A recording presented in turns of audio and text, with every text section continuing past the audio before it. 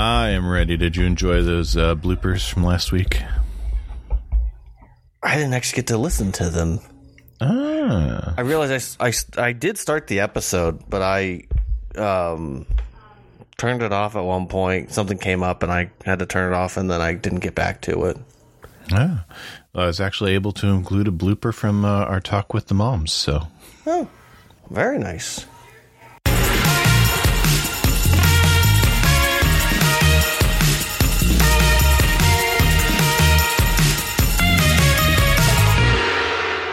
Welcome back to Dad's Meat World. I'm making Tyler look really weird at me through the camera because I was twirling my Twizzlers.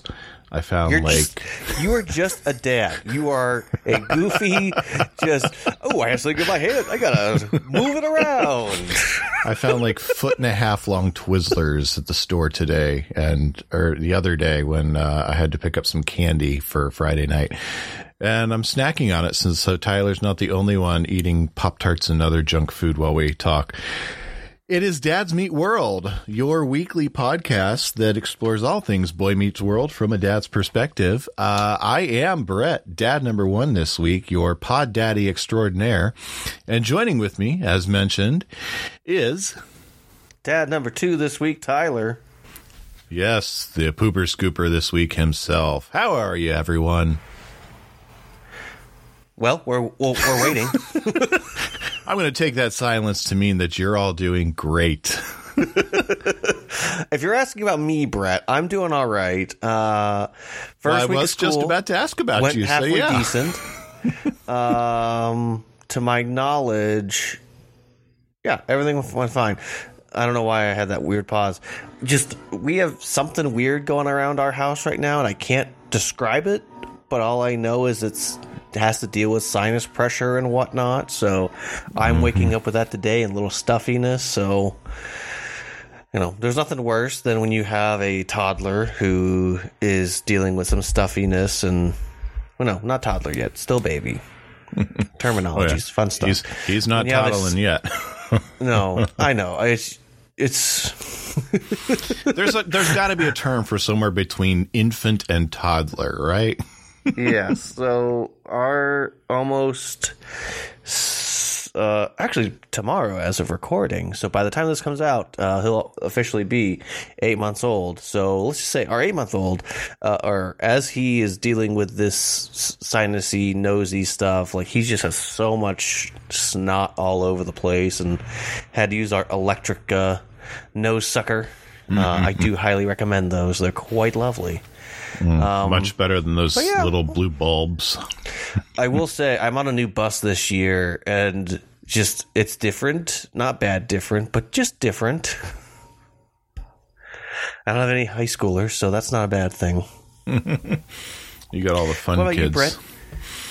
Oh, life is interesting. As checking back in from last week where I shared that Abby and Toby were both called back for the fall play, which is Peter and the Starcatcher, the prequel to Peter Pan.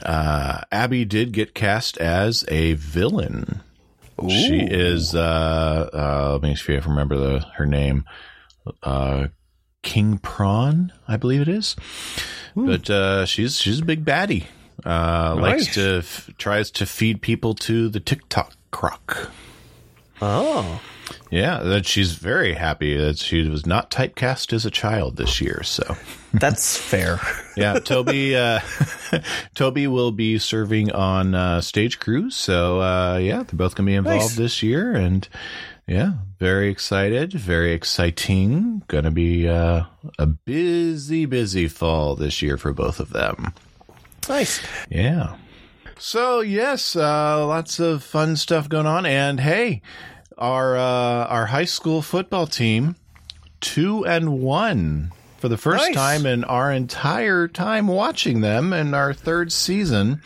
Put in a nice performance. I will say the referees made some questionable decisions of how to enforce penalties and when to enforce them. I was confused myself, but I've never seen a referee flag a player for a pretty obvious late hit out of bounds where the player did not even try to pull up and then decide to just pick up the flag and not enforce anything.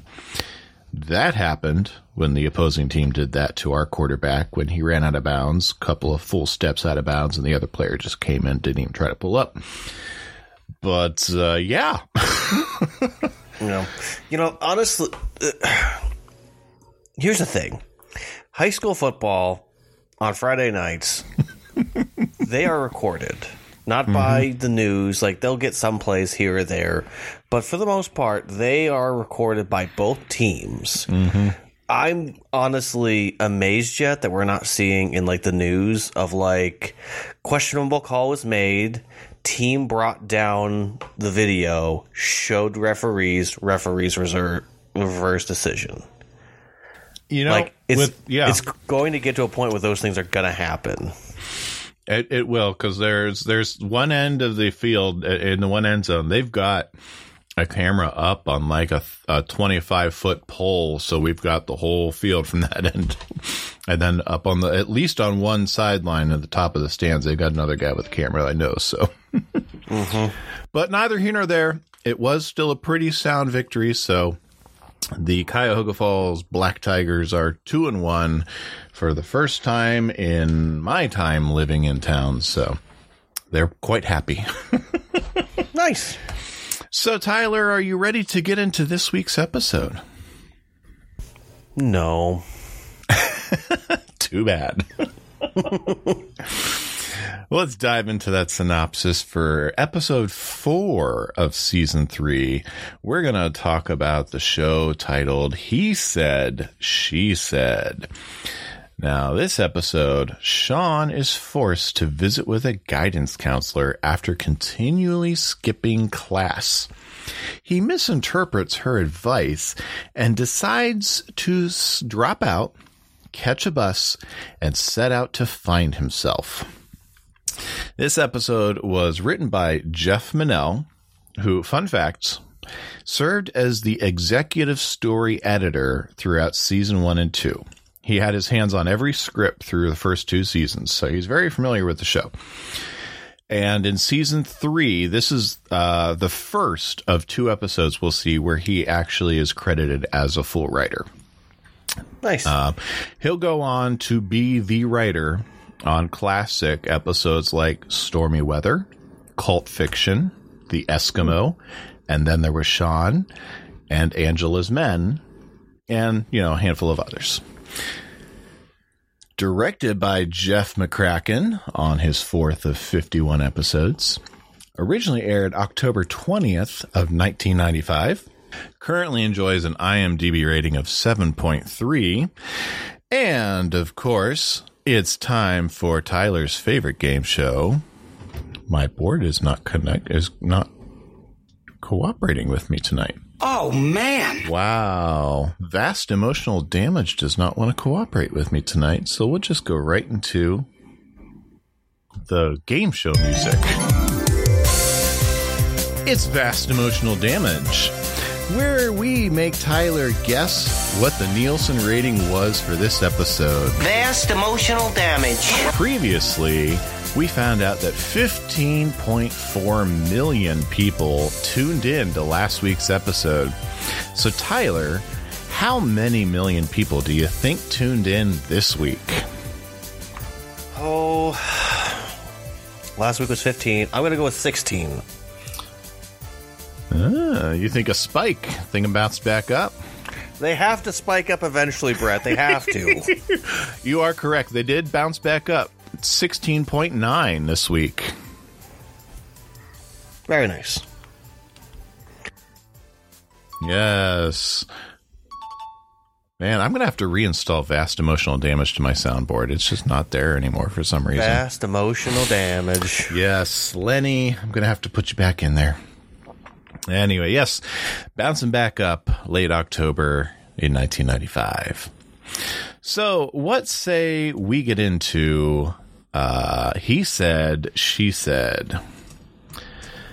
Now we're going to open. All right. We're going to open in the halls of John Adams High School. And Eli, our brand new media arts teacher, is going to be giving Principal Feeney a hand with some really expensive gift baskets. Because apparently seniors are hoping to get great college recommendation letters from Mr. Feeney, and they're hoping to sway his decision with really expensive gift baskets. Yeah. Including beluga caviar. Yeah. Now, good-looking people, I didn't look for a price range. But if you're giving a gift basket with beluga caviar in it, you've dropped some serious cash on it. And we've already established this is not necessarily a well-off school. I really have to wonder if these seniors, where do they find the money to purchase these gift baskets? Brett, you need to understand something that it's a very important detail of this, and it's something we need to really make clear of our official stance of this, and that is a goobois. That's right. A goobois. Yes. And that's it, Brett. It's just so far beyond episode's got an episode. A goobois. Yes. But anyway, Mr. Feeney's very strict with Eli, very firm. You can't have any of it because they're going to his car and he's going to donate them to a shelter. So I really, and you know what? Honestly, it happens. It really does happen that expensive stuff like this does get donated to shelters. I've seen it in real life. Well, it's not a bad thing that he does. Oh, not at all. No. Oh, no, not at all. I think I have a bigger problem with him just saying to another teacher, I know he's technically his supervisor, but to say, take these to my car. Yes. Like, that's a little inappropriate in misuse of power, but, whatever. Yes. Now, if he's just asking her for help, Other than that, sure. though, I don't think he's that far off. No. Drop that mango, man. Okay, I have to say, this is probably the most Mr. Feeney has to be a staunchy authority figure so far. Like, he comes in, he yells at things, this is what's happening here, and he doesn't have a lot to do with the plot this week, which is weird, but no, he basically is there for the authority and comedy. I mean, even when he sees Corey playing around with a papaya he brought from home. Mr. Matthews. He's suspicious because clearly he has something to do with it. When do we ever see Corey just walking around with fruit? Mr. Matthews, where did you get that papaya? From home. But I mean, Topanga is having an influence on him, so he's eating healthier. He probably had it with her, and he went, his dad's a grocer. This is tasty. Yeah. His dad's a grocer, but still. Yeah. I've got my eye on you. So he probably said, hey, could you bring home papayas? And he goes, sure. Yep. But we don't get Topanga this week, unfortunately. It's a pretty jam-packed episode, so I understand, but still, we get no Topanga. It is. It's that weird fine line of Corey and Topanga are dating, but she's not on screen. Yeah.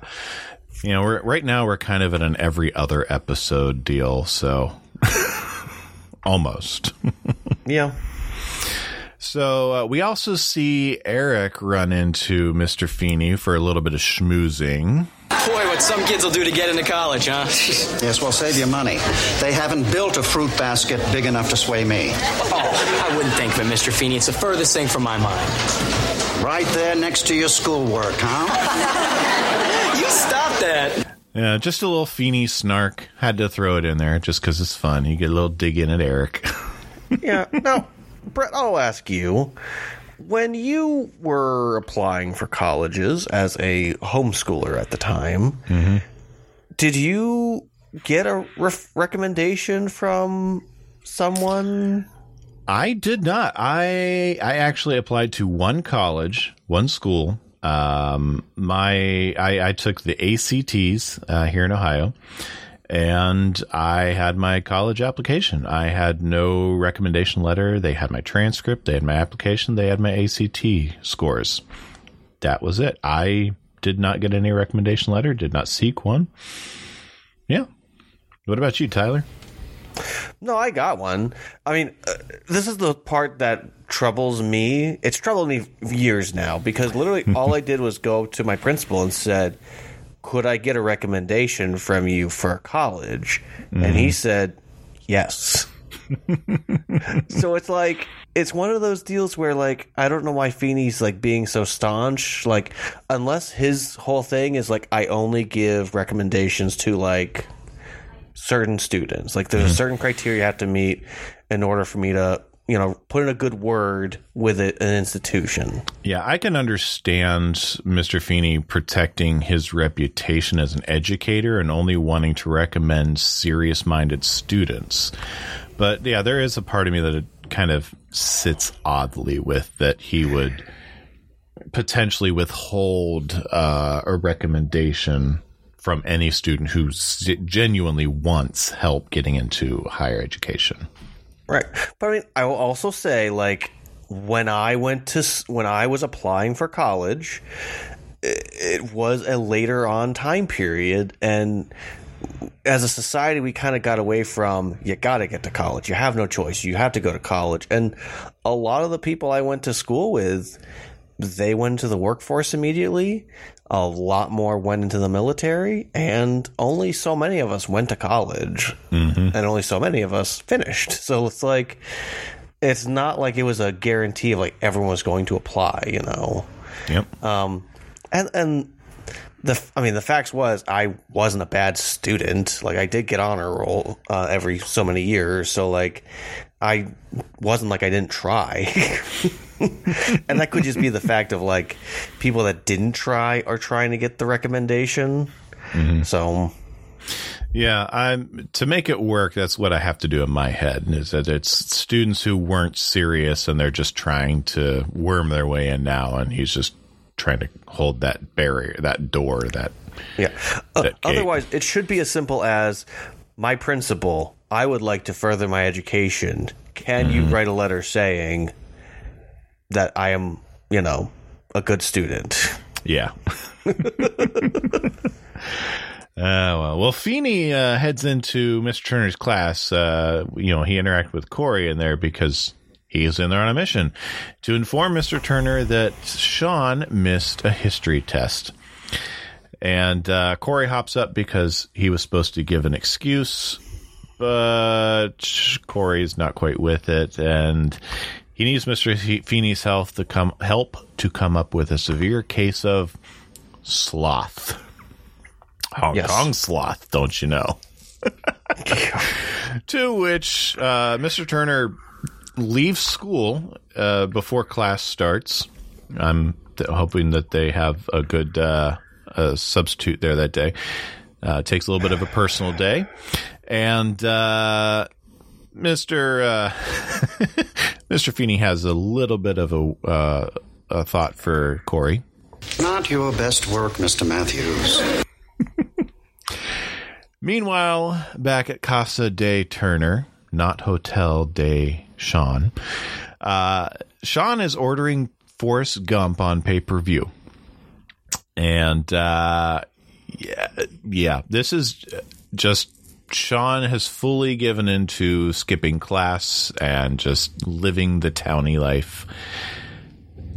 And Turner's just had it. He's going to send him to the guidance counselor in the morning. Doesn't work for Sean because his people are going to be observing a really important holiday tomorrow. The joke is that his people are going to stay home to come up with their name. Sean doesn't know who his people are. What did you feel about Sean's characterization that all of a sudden he's just kind of really swung into this skipping school completely now that he lives with John, and we saw John making sure he gets to school already this season? Yeah, that's the thing, is that like it feels out of place. Like, unless Turner had to be early so he couldn't make sure he got like off to school on time, like is this the first time he's skipped and he's never skipped before? Like, it's one of those deals where it's just, it's the awkward, we need to have an episode about something, so this is our issue for the week. Mm-hmm. Yeah, it did feel off. I mean, I can see Turner needing to leave early for, a staff meeting or something, but yeah, but it feels like again, how close is the apartment to the school? Because even for teachers who live in town who could drive home real fast and get to their house and get back, it's still going to take a hot minute to get there, get back, do what you need to do, and then come back. Like, we need a map. Yeah. Good looking people, we need a map. What suburb of Philly are they in? They're not in downtown Philly. Stop lying to us. We need to know what suburb, where Mr. Turner's apartment is in relation to John Adams High, where Corey's house is in relation to John Adams High. And then we can fill everything else in. You know what? We need to start emailing all of the people that worked on this show and be like, we have questions and we want answers. That's right. We do need to. So anyway, we're going to hop back into John Adams High the next day. Sean is not going to sit around listening for an hour to some bald-headed, long-winded, leisure suit-wearing know-it-all. And then this cute, good-looking, long-haired woman walks up, and turns out she's the guidance counselor, and Sean wants her to guide him. This is Devin Collins is the guidance counselor, played by Amy Leland. First and only appearance on Boy Meets World. 21 acting credits to her name, including Beverly Hills 90210, My So-Called Life, Nash Bridges, Smart Guy. She was the voice of Cerebro in Bryan Singer's first X-Men movie. She was on ER and other shows. She has not appeared on screen since 2004. Now, it's just me, but it felt like the show wanted to make it seem like Turner and her could have this thing. Yeah, they were trying to push an energy, and in that last scene with them together, they kind of make eyes at each other. The camera intentionally focuses on that. Right. But then she just never comes back. So it's like, okay. Yeah, I'm not sure if that was a Jacob's decision or a network decision. Spoiler alert, I'm fine that they didn't bring her back. Yeah, me too. It's just that weirdness to the show where it's like, it's almost like the Matthews have this perfect family, so they don't have to put things onto the Matthewses, like relationships or anything like that. But since Turner's single, it's like, well, what if Turner gets a girl? Mm-hmm. And it's like they put into these little blocks of like, well, maybe this is a possibility, but it defeats the whole purpose of the two of them together against the world this year. If he gets someone and gets serious with them, then what does that mean for Sean? Yeah. So no matter what, I think it's just odd and weird and awkward. And yeah, they kind of wrote themselves into a little bit of a corner, and they're not quite sure. With the episodic nature, I don't think they have the flexibility to write themselves out of it effectively. Right. Well, and the other problem is that because this is a show about teenagers, it's like they try to do a little bit to work with the adults, but there's only so much you can do with them. Mm-hmm. Because if you bring in a character to be a love interest for Turner, that doesn't serve the purpose of the guys. Mm-hmm. And Topanga eventually, unless there's a true conflict of like, say, like if not Turner, because that's Jonathan's name, but if Kat, I'm blanking on her last name right now, but we'll just call her Kat because I can't remember her last name right now either. Yeah. So if she had stuck around and they had made things work with Sean living there, A, awkward, but B, all it would do is potentially divide Sean and Turner. So it's, yes, it could be good to keep her, but also what's the point? And again, this is a high school show about high schoolers. Yep. Yeah, as much as they wanted to go for the Friends vibe this season, you can't have your cake and eat it too. You got to choose a primary audience. Right. Well, and maybe that's why there's declines here and there, is because they don't really know what audience they're trying to reach. Mm-hmm. Yep. Good looking people. Let's keep track of that. Yeah. So we're going to see Griff is back now. Because doing business. Yeah, he's doing business. Eric is going to hand Griff some money sneakily. Let's find out why Eric is handing Griff some cash. Can I pat him down? Maybe later, Frankie. Okay. Believe you'll find it flawless? Feeney Stationery. White as snow, ready for any college recommendation you care to write yourself. Now can I pat him down? Frankie, I'm doing business here. Fine.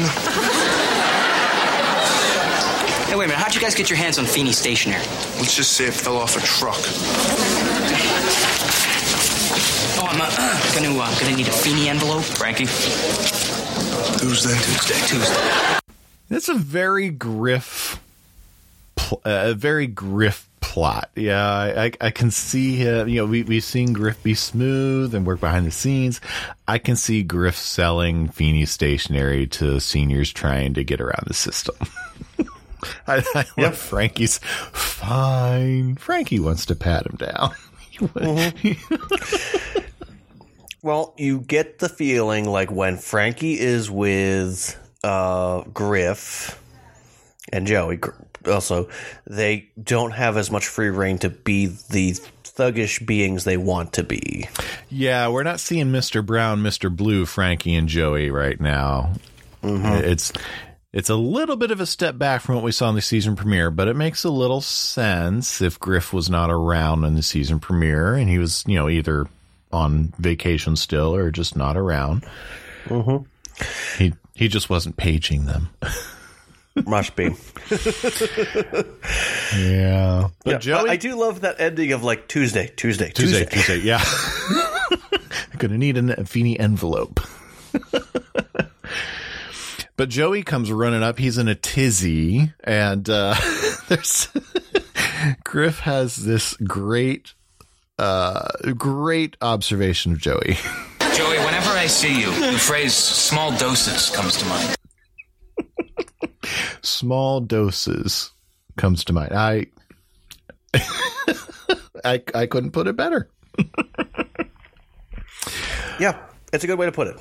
Yeah, but we get our first real reference to surfing the web in Boy Meets World because Harley Kiner, whose screen name is Harl Kine, has been surfing the World Wide Web, and Joey has found out he's going to be busting out of reform school and is coming home. He's going to be breaking out and hiding in next week's laundry shipment. So Joey surfs the internet. Harley surfs the internet. I'm assuming at this point in 95, we're talking like AOL chat rooms or Yahoo SQL chat rooms, whatever it was. Yeah. But yeah,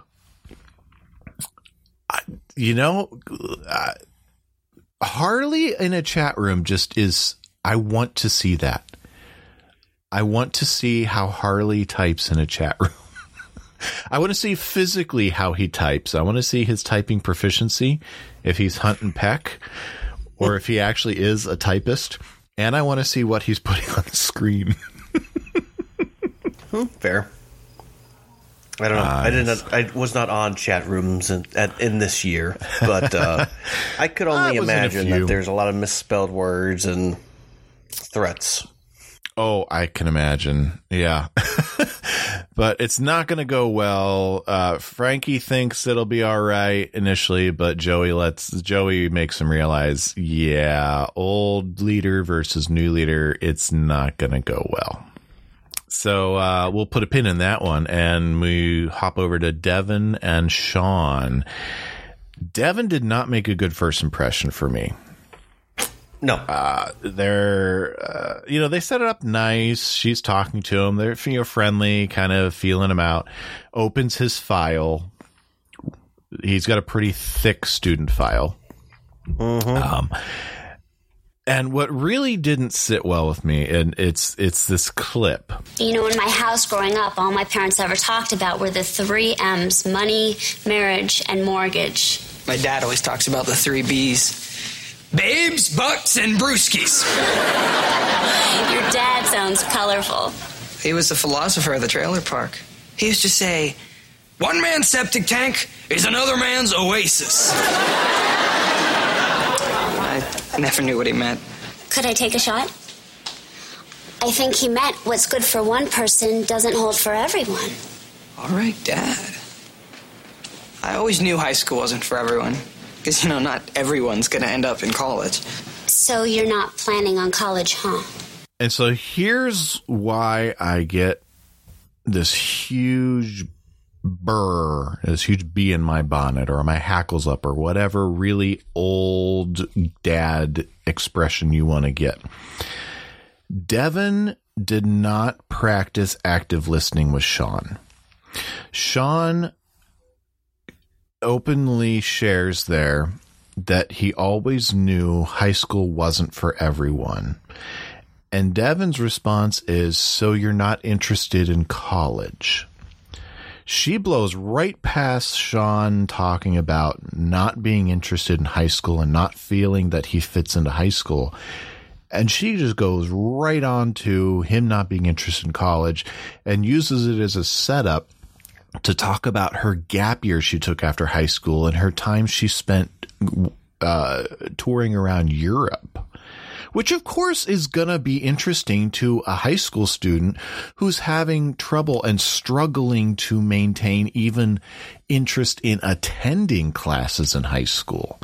Someone who has a transient lifestyle, who was born and raised in a trailer park with a father who has left him on someone else's doorstep, searching for his mother across the country. Of course, that type of stuff is going to be interesting to him. And granted, she's brand new. She confesses to Sean this is her first job as a guidance counselor. I appreciate the honesty she gives with him, but this is absolutely horrible on her part to just blow right past that and ignore this huge nugget he just put out there for him. This is a conversation that she should have with a graduating senior, not a freshman. No, I agree with you. Like, it doesn't matter if you're interested in college or not. The concern is how to survive the next 4 years. Mm-hmm. And the fact that she just kind of immediately spoke about college with him, freshmen have no desire to talk about college right off the bat. Mm-hmm. Some might, but most aren't. Even those of us who went to college, not all of us were thinking about it that year because we were just trying to get through the year. And it's still early on in the school year, so, there's no way that's on his brain. Yep. So it's just, you're right, she's not doing active listening. She took what she heard about what Chet was saying and interpreted it in a way that she wanted for him to hear it, which isn't a bad thing. But she should have made clear of, well, let's not talk about college. Let's not worry about college. Let's worry about getting you to class. Mm-hmm. How do we get there? How do we stay there? How do we focus? Mm-hmm. Yeah.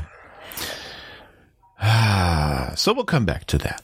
Yes, let's come back to her. Yeah.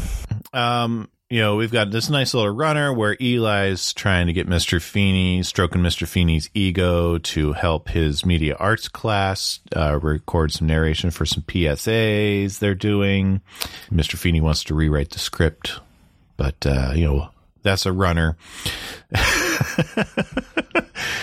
We'll settle that here. Mr. Feeney gets cut by the class. They wanted Eli instead.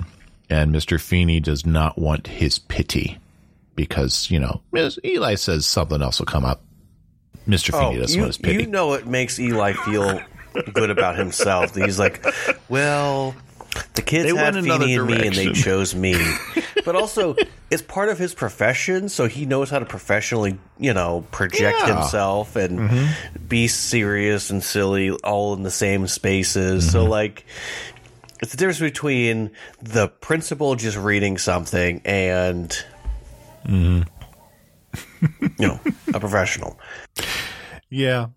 But, props to him as a teacher for reaching out and trying to loop in the administrator. But, yeah, the kids definitely kind of undercut him there. I'm willing to bet that was Eli's idea, and the kids just kind of cut it out from underneath him. Oh, yeah. So, we're going to get back into Joey and Frankie. Going to have a conversation. Yeah, I emailed the ward that Holly's busting out with next week's lawn.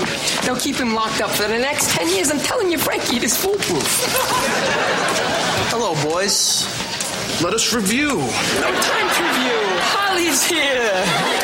Standing in front of us a week early. Of course. You think I go online with my real escape plan and tip off my enemies? Me and my boys together again. Harley is back. The real Harley is back. Danny McNulty back on our screens. Oh, I must say it does my heart good to see him. It is, and it's one of those deals where this character is this actor. Everything just works, and it's perfection. He's not in a lot of this episode, but the bits he's in is perfect. Mm-hmm. Oh, yeah. And everything feels naturally. And I think that's one of the things we didn't talk about before was that the chemistry between the guy they chose to replace Harley for that one episode, it just wasn't there. And that's because they didn't know him. But, for whatever reason, those three together have such great chemistry. And the scene with him and Adam Scott in a little bit works really well. Yep. It does. Yeah, so they're nervous. Harley's back, and apparently the rumor's gotten around school that Harley's breaking out and coming back, and Corey is being Corey and bragging. This is the most Corey he has ever Coreying. Corey is Coreying to the utmost Corey levels of Corydom. Walking out of class backwards. Walking backwards. Talking about that greaseball Harley Kiner, and walks right into Harley. More likely to run into the Loch Ness Monster. And here I am in Scotland. And gives him his wallet, and Harley kind of just holds the wallet and says, I still got it. And we find out Harley sent Corey Baboon threatening letters from reform school. Yes. Did you get my letters? Oh, yeah. I mean, technically, if that incident, quote unquote, with the real Harley, if that's the thing that sent him over the edge, that sent him to the reform school, and Corey technically was all involved, I could see him blaming him. It's kind of like that Snickers commercial. Oh, no, there's a DirecTV commercial. I can't remember which one it is, but the one that's like, you didn't get enough sleep, so you didn't help your client get off, and he was innocent, and he goes off to jail, and he plots his revenge to get you later on. I can't remember what it was selling, but I just remember the premise of the commercial.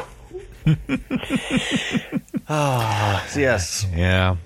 Harley's coming for him. Yeah, he definitely went off to reform school after that incident when Corey stood up to him. So yeah, I can see why Harley would have written some menacing letters to him. Yes. And Griff starts paging them. Now, for any of the young people out there, they used to have these devices called pagers. And you would use a pager to tell another pager, hey, call me. Call me, beat me if you want to reach me. Yeah. So then people would go to a phone book or whatever, or not phone book, a phone booth or whatever, and would call, find out what's going on. Yes, pagers, fun technology. I never had one. Kelly did. I didn't have one. I'm going to say I never had one. Yeah. No, I think for us, on our end, it's like we remember when they first got cell phones. They could have had pagers. Maybe I'll ask them. Yeah, They're not awake right now. But. My dad had a pager, but that was because he was a volunteer firefighter, and that was the step after what they called a plectron. That was the next evolution in contacting firefighters. So, but Harley finds out about Griff, and he wants to set up a meet with Griff the next day at high noon. It's not going to go well. He's going to find out Griff's blood type. Yeah. I like how they say high noon, and then when the scene actually comes, it's like a Western.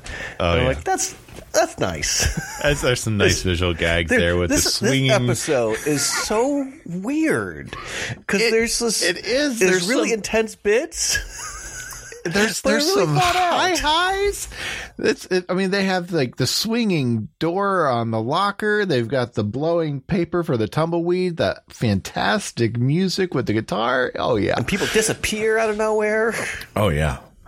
So we're going to transition now. Corey is meeting Sean at Chubby's at 5 a.m, and he wakes up from a nightmare involving a clown.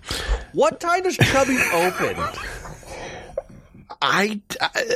I didn't realize Chubby's sold breakfast. There would be no reason for them to open it enough for Corey to get in at 5 a.m. unless they sold breakfast. Chubby's is a burger joint.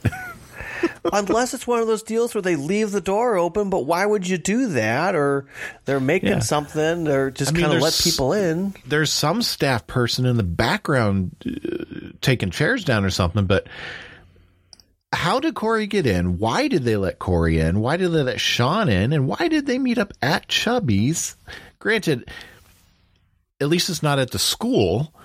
And, they had to have a set for them to meet somewhere, but the episoding a little much there. And, I call a little bit of a good boy.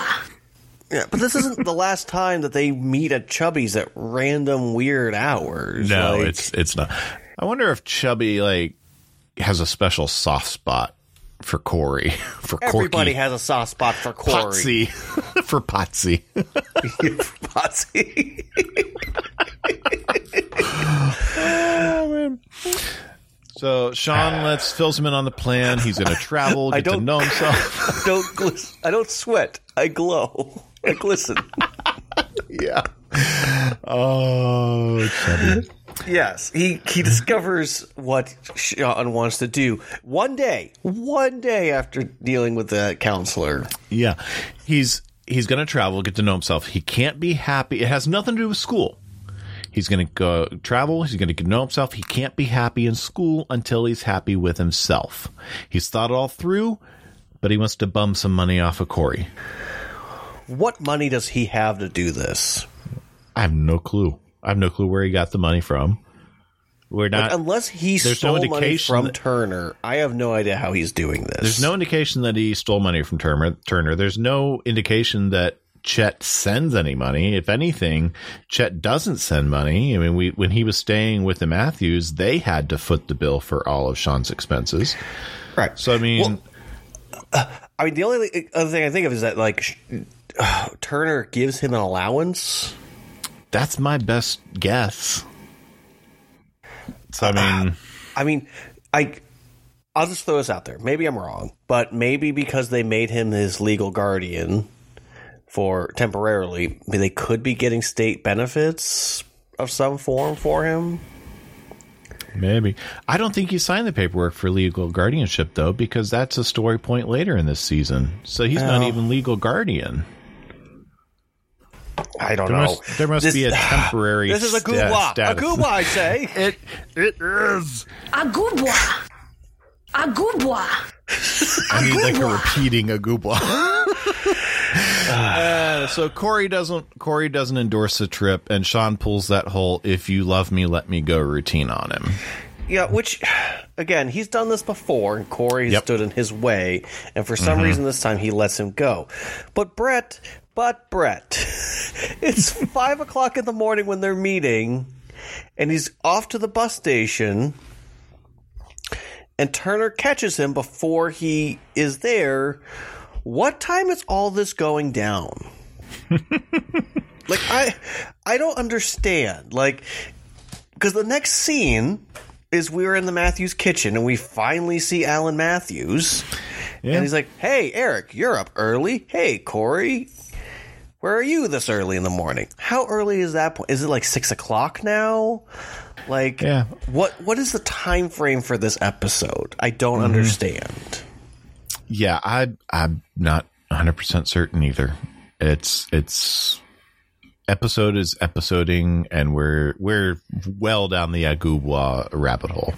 Yeah, but can we talk about this whole Eric writing? Oh yes. Letter? Okay, so Eric's on the typewriter, and I'm gonna share. I clipped all of Eric's letter that is read on screen, but let's set it up. Eric's using the typewriter. Alan does come down and ask him about it, why he doesn't use a computer. Eric's cover stories. He's writing a paper about the Amish and just didn't feel right. He won't let Alan read it because the Amish are very private people. Amy comes down and wants to know why Eric isn't using a computer. Did he put a waffle in it again? Mom, I was 15. Let it go. Okay, so with all that set up, let's listen to first what Eric reads out loud. So in conclusion, I find Eric Matthews to be really, really, really smart, really, really, really nice, and really, really, really good for your school. Really. Yours truly, George Milhouse Feeney. Princip head guy.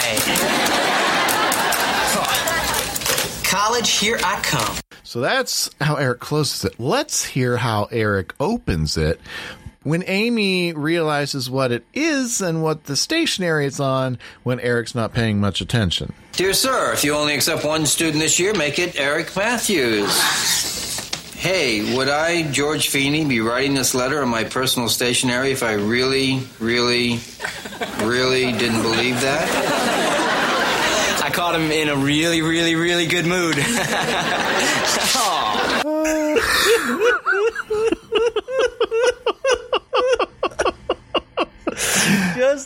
Okay, sometimes these guys try to do a scam, and you're like, hey, they're going to get away with it. But this one just blows up on him immediately. Like, at least with the whole paper, like the paper he paid for, at least he was at a point where he turned it in, even though it got switched out on him. Mm-hmm. But, like, you know, this is like... As soon as it left the typewriter. Uh-huh. He hadn't even put it in the envelope. Yeah. I'll also say that I love that Corey walks in during the middle of all this, and they just try to say, oh, hey, good morning. And he goes, I don't want to talk about it. I said I don't want to talk about it. I said I don't want to talk about it. You did not say that. You did not say that. I just like how immediately Corey's parents are like, something is wrong. Something's happening. Yeah. And so Corey, without telling them anything that's going on, I have to do the right thing, and it's all your fault because of how you raised me. But before that, he says, had a really rough morning. I mean, first I had the scary dream. The clowns. Gone again. Yeah. Okay, I know we haven't had that much of Amy and Alan so far this season, but like a scene like this helps clearly show the dynamics in this family. It really does. You get to see how they interact. You get a feel for just how close they are and how much they trust each other. And how much faith Corey puts in his parents. What exactly are you doing, Corey? The right thing, and it's all your fault. You had to go and raise me right. And he picks up, he's on the phone, he's calling Turner. Great, it's Turner's machine. Now I got to listen to 3 minutes of Cat Stevens. Oh, who am I kidding? I'll just tell him in person. And he walks out the door to head to school. And of course, Eric, my favorite zinger, I'm going to take a shot in the dark here, but something's bugging him. And Alan's response is, thanks, Waffle Boy. Yeah. Oh, yeah. And it's just, that scene is it's such a small moment with Alan and Amy and Corey, but like you said, it speaks volumes to how well they've parented Corey. Because in the midst of all of his struggle with his emotional weight that he's working with and against with what's going on with Sean, they've raised him right. He knows they've raised him right to do the right thing and to watch out for his friends and to take care of his friends.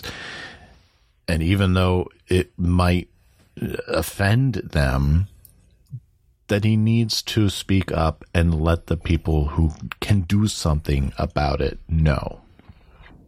I love it. That scene is gold. Yeah, it is. And that's the thing, is that like this, I mean, maybe it is just this writer that we're talking about, but there's certain episodes when the dynamic of the family is so pronounced and the way they speak to each other, the way that it's clearer than some episodes. And Alan is just so sharp as well. Like, he is on track of what's going on with both of his sons and managing it well. And Amy is there as well, and they're working together. The only thing we're missing is Morgan saying something like, "I've been up since 6 o'clock." Yep. She hasn't come down from her timeout yet. Yes, she's in timeout right now. Yes. So Corey does get to school. He lets Jonathan know that Sean has taken off. He doesn't have South African sloth. And he doesn't know where he's taken off. He had the meeting with the guidance counselor. Next thing, they split.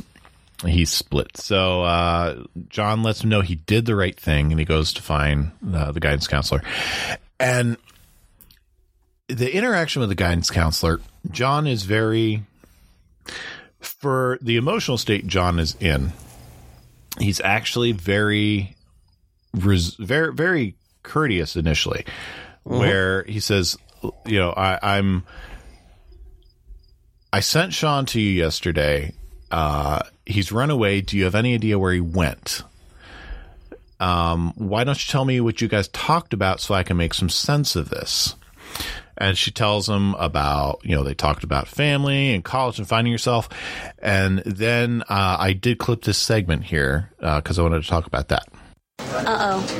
What? I did mention my year off in Europe. You said that? Come on, you're a guidance counselor. What kind of guidance is that? Back up. I only spent a half an hour with him. He's lived with you for 4 months. Why do you think he ran away? Ooh, that was good. Ooh, that was not good. No, but in this little moment of her kind of standing up for herself to probably, in a way, kind of a, you know, intense man coming up to her, fellow, you know, educator, you know, this was a good way for her to respond of like, well, this is what we talked about, but like, you're with him. Why do you think he walked away? So, and it's not a bad thing. And there is that...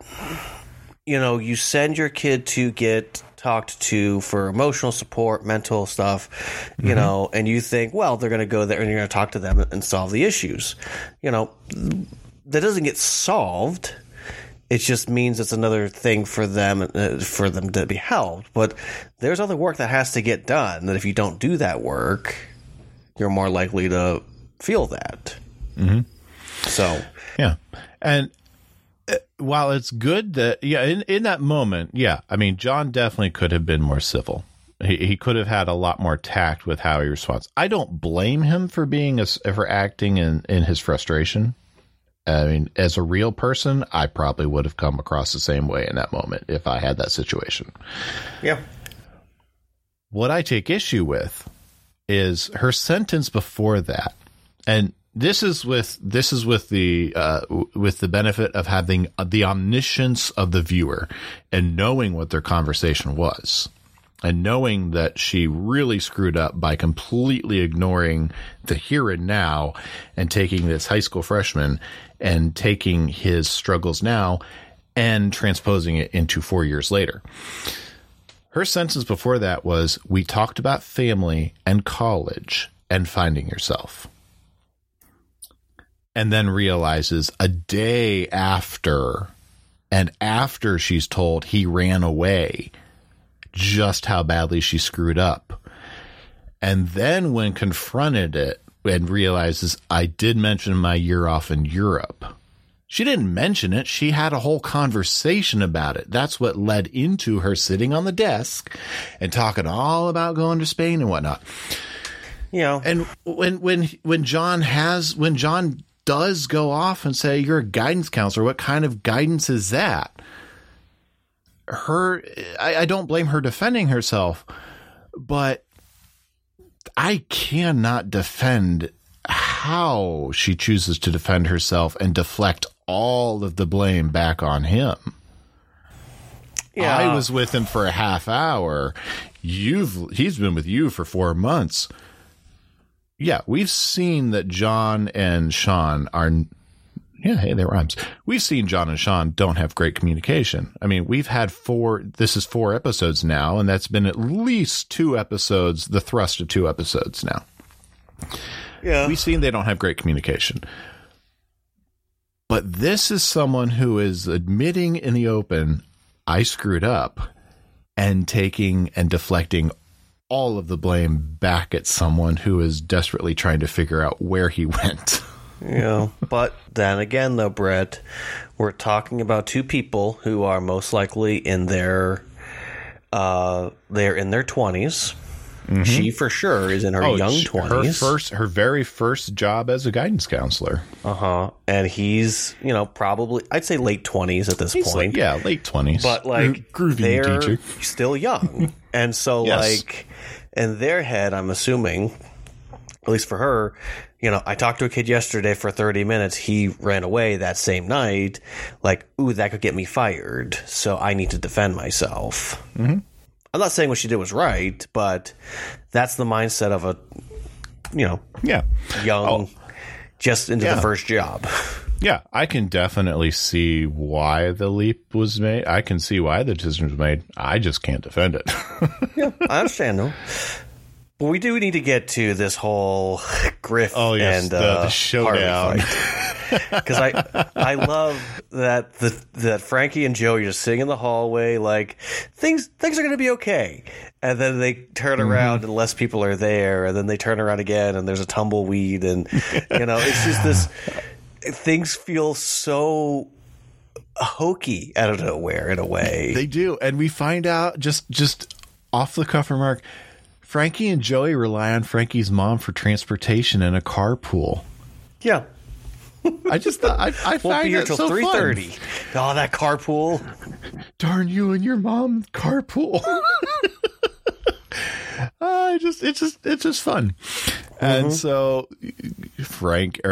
Harley shows up, Griff shows up, and they have this intense standoff where. You know what? It's Harley's last episode. I clipped it. We're going to listen to it. I figured you would. And it's also Griff's last episode, too. Here I am, punctual as is my way, yet I do not see the object of my despise. So, I guess you were sent up for bad grammar? This is Griff? Where's the rest of them? So, Brando, I hear you want to pound me. Pound is such a wussy word. I prefer... No, pound works.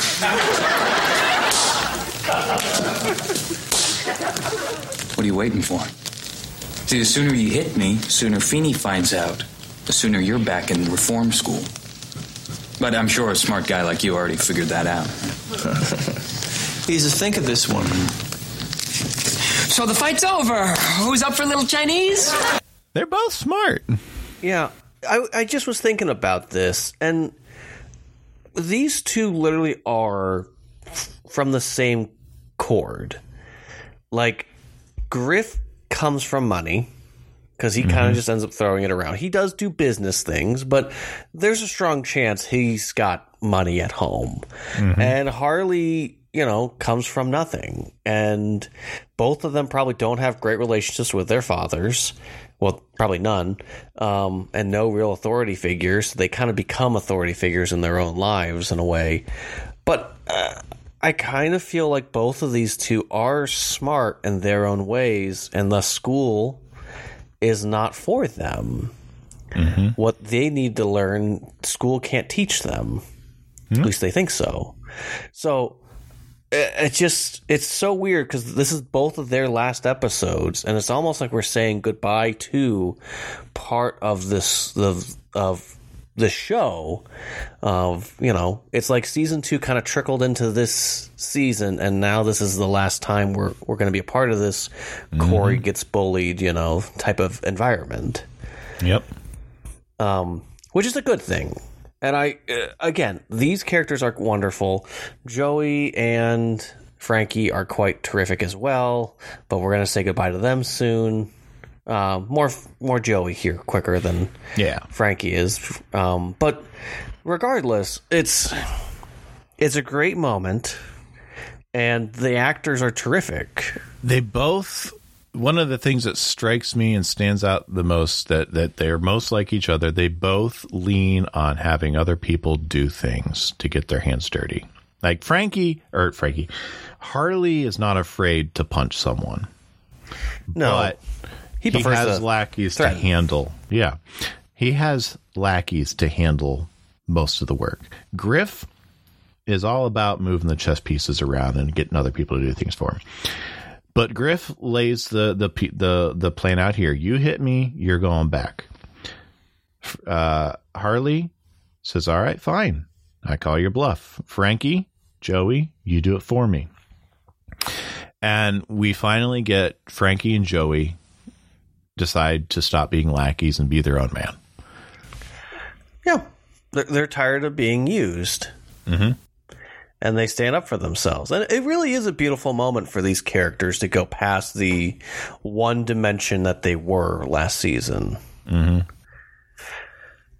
So yeah, they both let them know that they don't want to be their lackeys, and both of them go, okay, fine. Yep, and Griff's fine with it. Harley wants to figure out how to beat this newfound spine out of them. But and then, we get Corey backing out again and gets just right into his hands.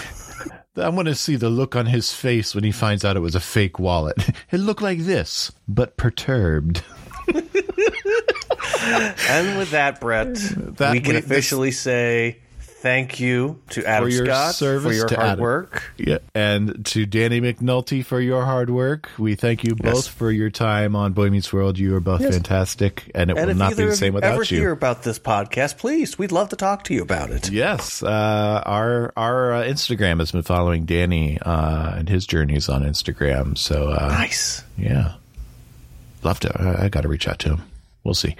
Yeah. So we're going to jump over to the bus station where Sean is sitting next to a bum who probably looks familiar to a lot of you good-looking people. This is played by a gentleman by the name of Carmen Philby. First and only time we'll see him on Boy Meets World. 106 acting credits to his name. He did pass away in 2003, so it's been 20 years. You may have seen him in Wonder Woman from the 70s, Barney Miller, Fantasy Island, Escape from New York, Pee-wee's Big Adventure, Beetlejuice, Halloween 4, The Return of Michael Myers, Growing Pains, Quantum Leap, Wayne's World, The Fresh Prince of Bel-Air, Sister Sister, Home Improvement, The Wedding Singer, Sabrina the Teenage Witch. Way too many more for me to take time on this podcast to share, but if you think you've seen him, you probably have. I'm feeling a lack of step-by-step connections this season, and I'm not liking that. There haven't been any. I have looked for them. 4 episodes in, I don't think we've had one. No. Like, it's been a while since I've sang that song. I know. I've been looking for him. No.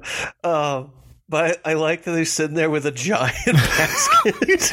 And it's thanks to George Feeney. Hey, there's teeth in this basket. Oh, wait, those are mine. But Turner comes in. He was thinking, Sean Hunter, Europe, bus. Because Sean's going to go to Paris TX. Sean thinks it means tax. It's Paris, Texas. Yeah. And here we have, we got a nice conversation between them. But we're 4 episodes in. We're already starting to fall into some tropes with these two again. Sean's pulling away again, and he blames it on John. You're busy. You've got your own stuff going on, and it's not like you're my dad. And John is falling back into reminding Sean that I'm your buddy, but I'm not just your buddy. I care about you and what's going on in your life, and I am responsible for you. And so we've got that set up, but I really like what all that leads into. And it's this. I'm used to being on my own, and it's made me realize that I got to look out for myself. So I'll see you later. Thanks for the roof. Sean! Get back here. You're not going anywhere. I'm going to Europe. No, you're going to Texas. Sean, come on. You're 15 years old, you got no money, and you have no idea what you're getting yourself into. You think there's a chance that I'm right? I don't know. You're coming home with me where you belong.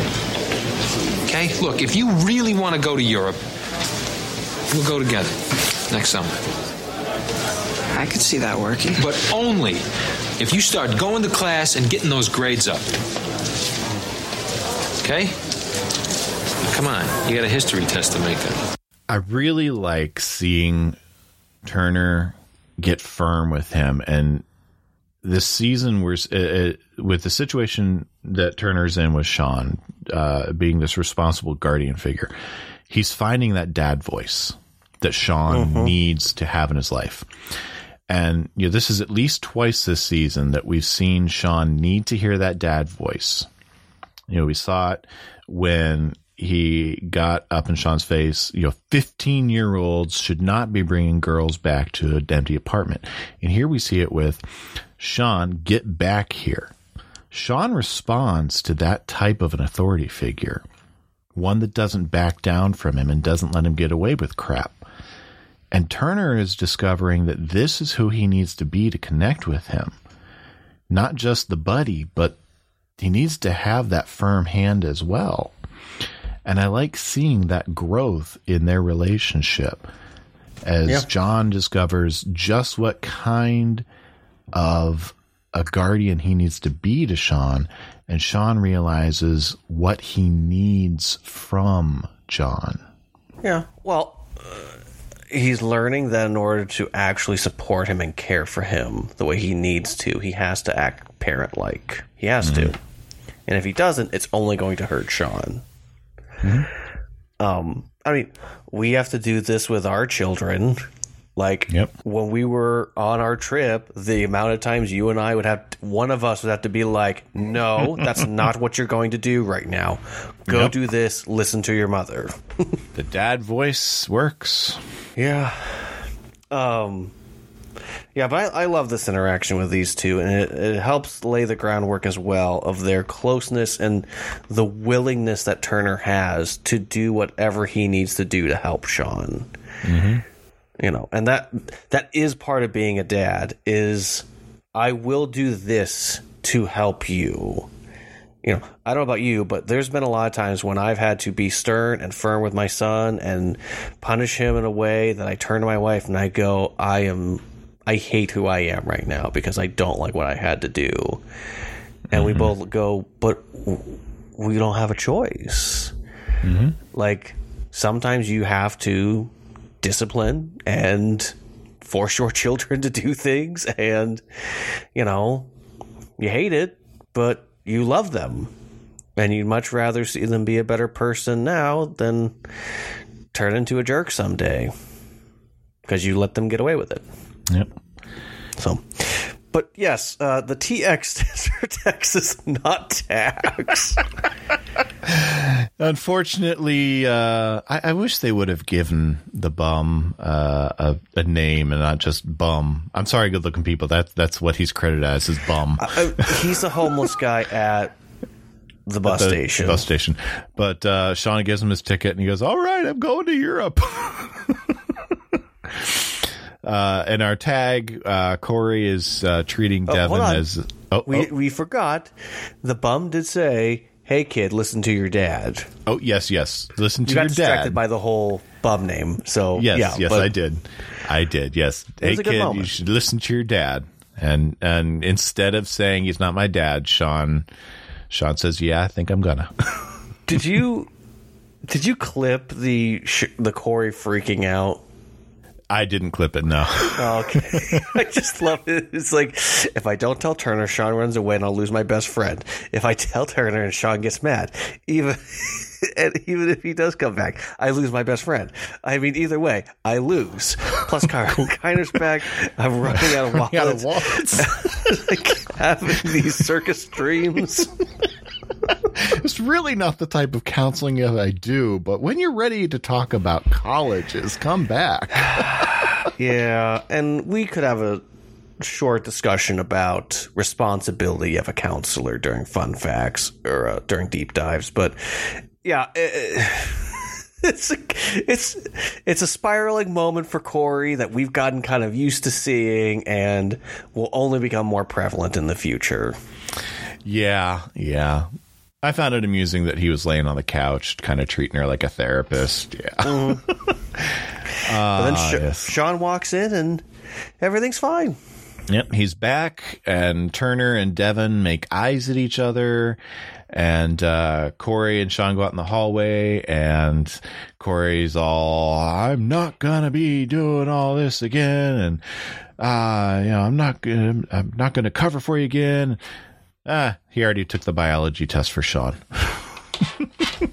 Yeah. And that good-looking people is he said, she said. So, Tyler, let's listen to get into your deep dives. People.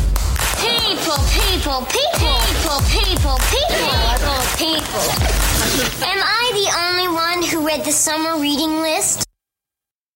Okay, before we get started, I do have to say, this is not the last time this title is used. So, I don't understand this show sometimes, but, continuity, it's not important. So, let's start off with a simple one. Sean is about to order Forrest Gump on pay-per-view. Forrest Gump came out in 1994. Stars Tom Hanks, Robin Wright, and Gary Sinise.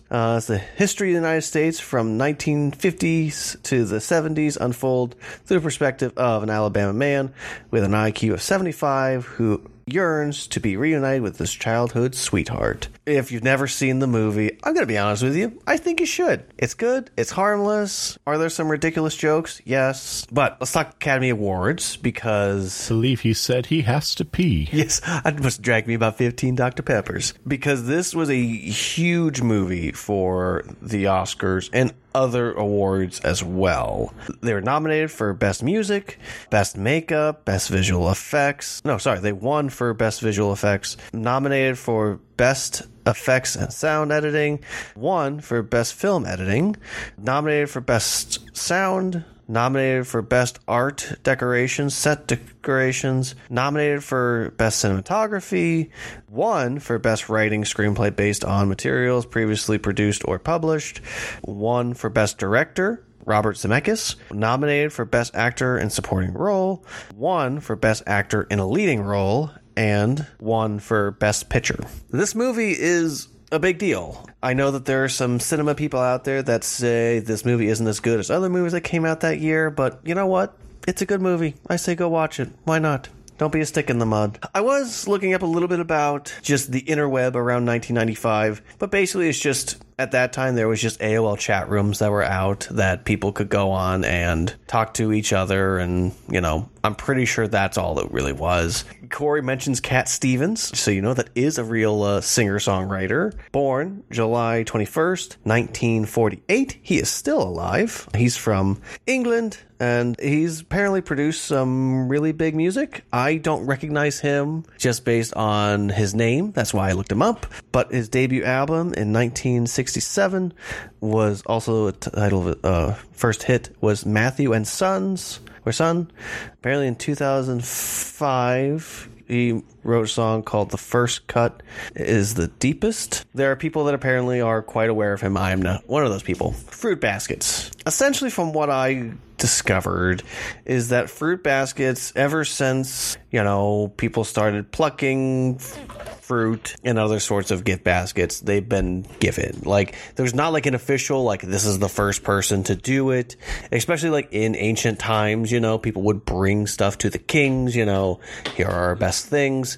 And, if you look at things like the Bible, there's stuff in there about being the best of the best, those things being offered, at the temples. So, it's not that uncommon for something like this, since it's kind of just a broad general thing for us not to be able to have like specific. But yeah, it's just mostly want to confirm of like, as long as there's been fruit, people have been giving it away, and there's been fruit since the beginning, or however you want to look at the universe, whenever people started becoming pickers and gatherers, fruit baskets have been a thing. Now, if you want to talk about edible arrangements, I could do a deep dive on that sucker, because those things are good. Well, just so you know, Brett, sloth is not a disease or sickness or illness. I looked, didn't find nothing. But I did find some fun facts about sloths, so I figured I'd read a couple of us for us. Sloths are blind. They have a condition known as monochromacy, which means they lack cone cells in their eyes, which leads to them being colorblind with a lack of vision. This is also why sloths do not run as fast. Sloths have an amazing sense of smell to make up for the eyesight. Sloths have a great sense of smell. Therefore, they have a great spatial memory.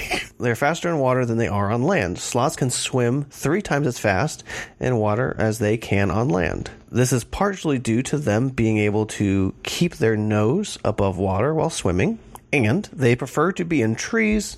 It is not often that a sloth will leave their tree, and they'll view the tree as their home. Their home is seen as the safest place for them, as it is high above the ground, and they can protect themselves from predators. I actually found a website that has 21 fun facts about sloths, so if anyone wants to see that, I have no problem sending it to you. Let's talk about Paris, Texas. So first of all, Paris, Texas is a real place. It is a city and a county seat of Lamar County, Texas, located in northeast Texas on the western edge of the Piney Woods. And they have a population currently of about 24,000. For Texas, it's not a big city whatsoever. But, for a place like here, for that we're used to, it's pretty big. I was trying to look up specifically how to get to Paris, Texas, because that's what Sean's ticket says, is to Paris, Texas. And unfortunately, Brett, episoded because there is no way to get directly from Philadelphia, Pennsylvania to Paris, Texas. It is not that far away from Dallas, however. So you can, say, hop on a flight, fly to Dallas, and then take a bus or an Uber over to Paris. Basically, I was on this website called Rome to Rio. I've never heard of it before, but basically gives several different options for how you can get somewhere, and has like different ranges of prices for that travel. It was kind of interesting. I'll send it to you. I have no plan of using this in my personal life, but it was kind of interesting, like, to see all the different types and the different ranges. Honest to goodness, the ranges that I've seen all together is like anywhere from like $187 to like $1,120. Like, so there's a giant range for the money that is required to do this traveling. Now that's looking at this today, because again, as we've spoken about before, finding facts like this in the 90s is almost impossible. Maybe for someone else who's a lot smarter than I am on being on the internet, but for me, it's easiest to find what it is today. Which leads me, Brett, to a simple conversation we need to have. For Sean to take a bus to straight up drive down to Texas is a complicated travel for a high schooler. And they literally would have had to like map out for him of the connecting buses he would have to do, because it would not be a straight shot. That's not going to be a typical route to go straight from Philadelphia over to Paris. But it's not impossible for them to be able to do that. It's just, it's going to take a long time. There's no good way of getting there. We're talking about times anywhere between, like, if you're flying, like 8 hours, 9 hours, potentially 10 hours. And if you're taking buses all the way, you're looking at like 32 hours. One of these I'm seeing, if you take like trains, it could be like 52 hours. Like, these are long journeys and not easy. Not an easy way for a high school student to be able to go to Paris, Texas, especially from Pennsylvania. It's just that misunderstanding of how everything operates and all that jazz. Like, if you were to tell me he was trying to get to Florida, that makes more sense logically, logistically, than trying to get to Texas. But Brett, I think you and I, for this last one, should just have a general discussion about guidance counselors. I agree, because I don't think they quite had a handle on what a guidance counselor's role is in a high school. Now, I have a short summary, and then I think we should talk about that. All right. So, here's what I said. This is what it says. Guidance counselors will assist students in areas of academic achievement, personal and social development, and career exploration, so that each student can identify personal goals, strengths, weaknesses, interests, and to grow to become a well-adjusted and productive adult. Now, to jump, as we talked about before, to jump from you don't like high school to so you're not going to college, that's missing this bar, I think. Because that's just to assume that the only option is to go to college, and it's just not. Yeah, and even at the end of the episode, she tells Corey that, this isn't the kind of counseling I do, but, if you're ready to look at college, that's the type of thing I do. Like, within the confines of the episode, they write Devin to be only in the role of, I guide students to college. And that tends to be the be all end all of education within the world of Boy Meets World anyway, that college is the next step. It needs to happen. I mean, we talked about that ad nauseum with Eric's journey anyway. But as frustrated as I get, and as much as I dislike Devin's character, and as badly as her character mangled Sean in this episode, she is very limited by the way she's written, because they did not write a guidance counselor to be a guidance counselor. They wrote a character whose sole job is to focus on getting students to college, and that is her job description. A rookie character whose sole job is to get characters to college. And that really is doing a disservice to not only the character, but the profession, because in 1995, as a late middle schooler, in 1995, I was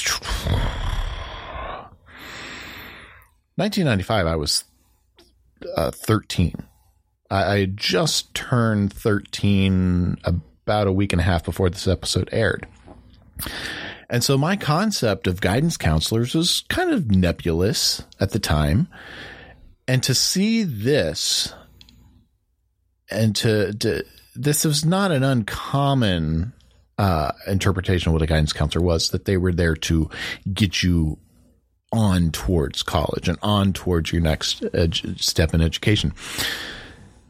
It really shortchanges the viewer to misunderstand that badly.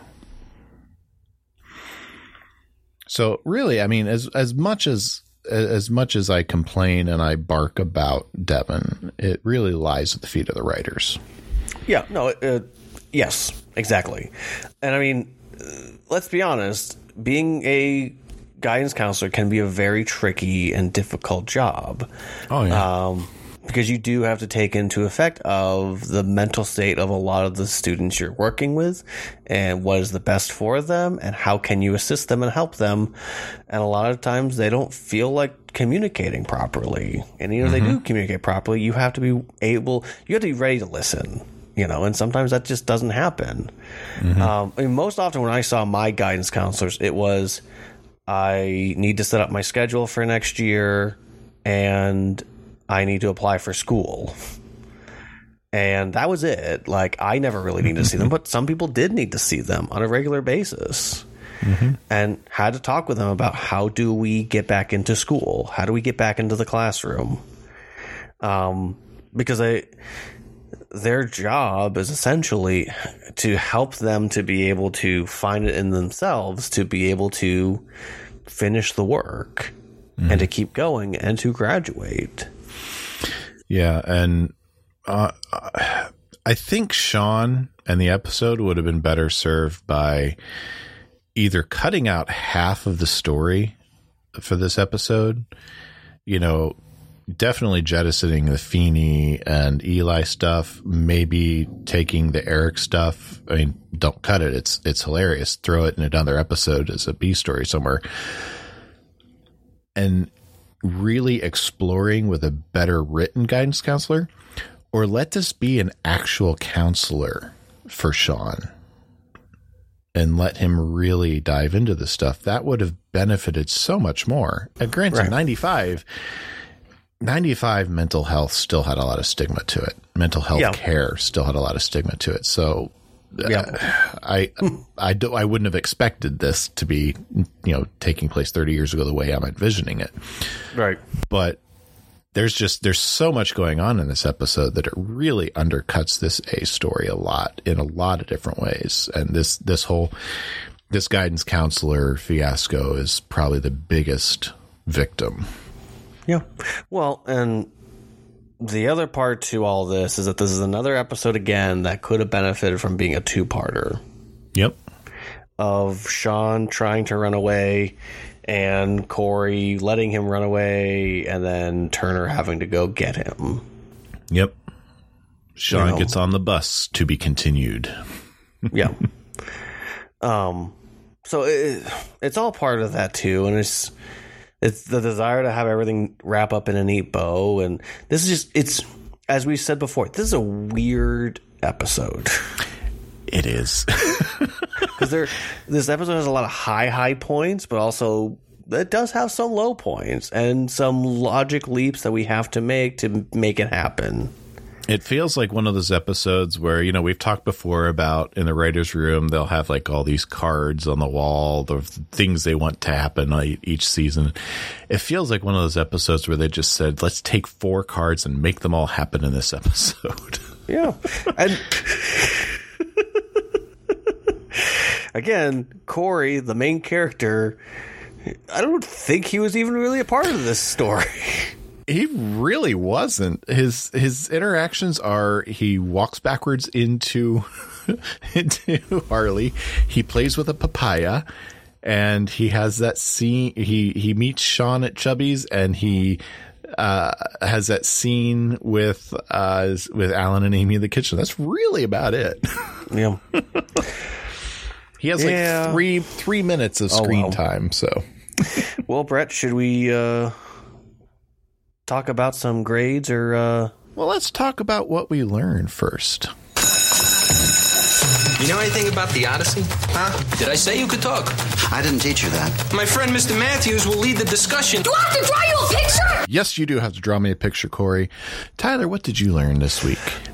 Oh, it's a lesson I think we've discussed before, but I think this is a great episode to talk about it again.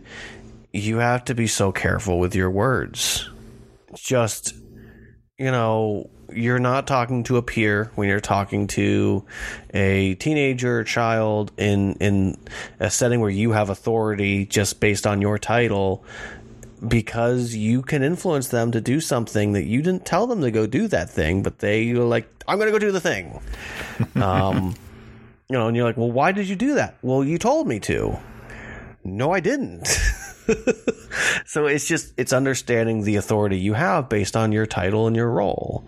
And just being very cautious with what you say, and also making sure people understand what you said before you leave.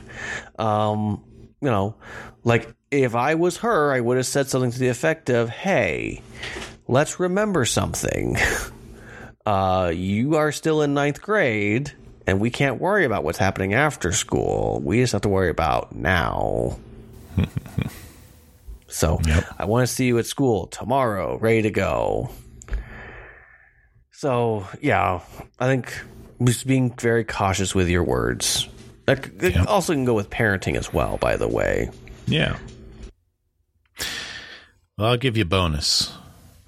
Learning number 1, don't take the easy way out, just like Eric. You'll really, really, really find yourself up the creek without a paddle. But the more serious one... didn't pick it out. But the more serious one, the one I actually wrote down here.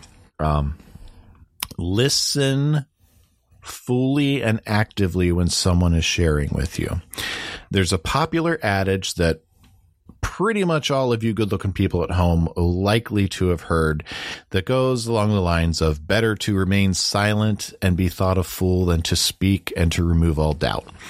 A lot of times it gets attributed to Lincoln or to Twain, but it really wasn't from either one of them. It predates them, and it's hard to tell who it comes from.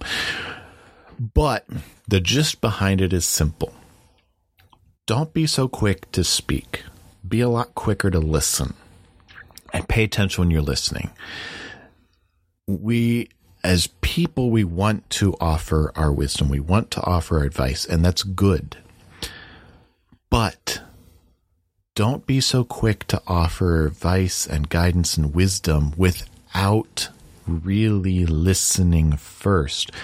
Because if you offer wisdom at the cost of genuinely listening first, it's going to be dangerous at best. And as we saw in He Said, She Said, it can be downright disastrous. And that goes for any situation in life. School, parenting, job, anything. That's universal. Yep. So, let's grade this sucker. I'm right? No, you're exactly right. So am I done with my education? Can I go? Tyler, how would you grade He Said, She Said? I'm going to go with a B-. This episode has some really strong moments, both on the parental front in both households. Halfway decent teachering. A lot of funny moments, and just the ending of the saga that is Griff and Harley, that accounts for something. It's like a part of my childhood's going away now with those two leaving as well. Mm-hmm. And we're truly transitioning into new territory in the show. Yep. But then again, there are some very hard leaps in logic. There's a lot of things happening. Eric looks like a giant doofus this episode, and Corey seems so cocky this episode. But I think a B- is fitting. Mm-hmm. I vacillated a lot. I really went back and forth. I'm landing on a C-. Like you said, there's some strengths here. I love the parenting. I love John and Sean in the end. I love Griff and Harley. I hate seeing them go, but I do love that they got to meet and we got to see that. But the disservice to Devin, that Devin was such a pivotal player, and the damage that she managed to wreak, and just there's so much disjointed just at a structural level.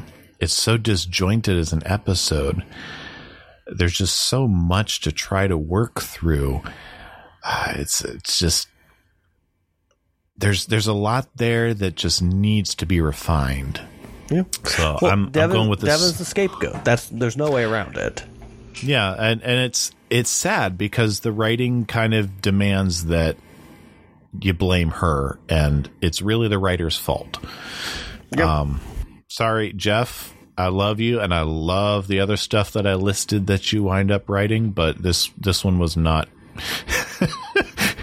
In the words of George Feeney, not your best work, Mr. Matthews. So yeah, I'm going with my C- there. I thought you were going to go D. That's what I was vacillating back and forth between. It was a D or a C-. It was never a D+. Well, good. Yeah, I was being a little more gracious. That talk there about Devin while we were discussing in the deep dives is what brought it back up a little bit. She was the scapegoat. Yeah. Scapegoat. Hey, yeah. You know what? Episode's gonna episode, man. Yep. And we're just gonna call Agubwa. So, before we say goodbye to the good-looking people, I've got a dad joke for you. Hit me. So, Albert Einstein was a genius, but his brother Frank was a monster.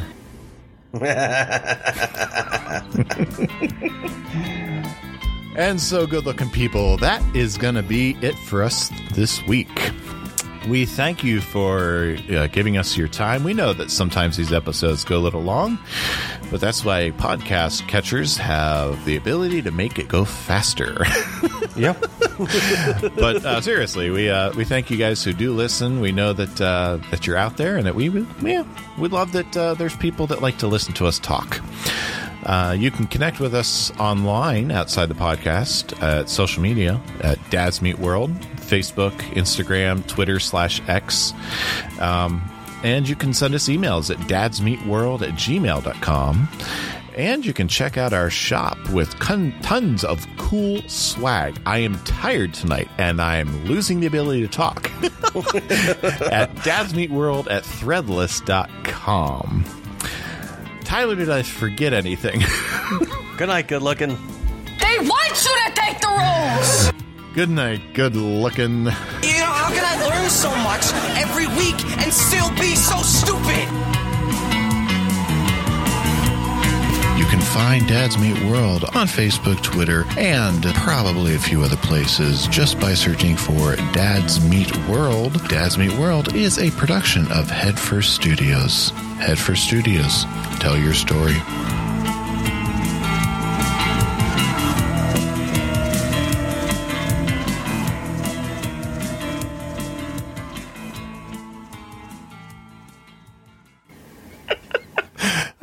The order on those two. That's all right. I can fix it in post. Vast emotional damage. Now it works. Yay. There it is. I got like 3 hours of sleep last night. Nice. Well, here, I'll just play it. Uh-oh. Oh, wrong one. Here it is. Yes, I agree. Yeah, sorry. I was chewing whenever you stopped. But your dog's barking? Yeah, you heard that? Yeah. Wow. All right. Well, they were barking, yeah. Okay. I was like, for a moment, I'm like, hey, is something happening? Yeah, they're probably just barking to be let back in. I'm not far from the door when they come in. But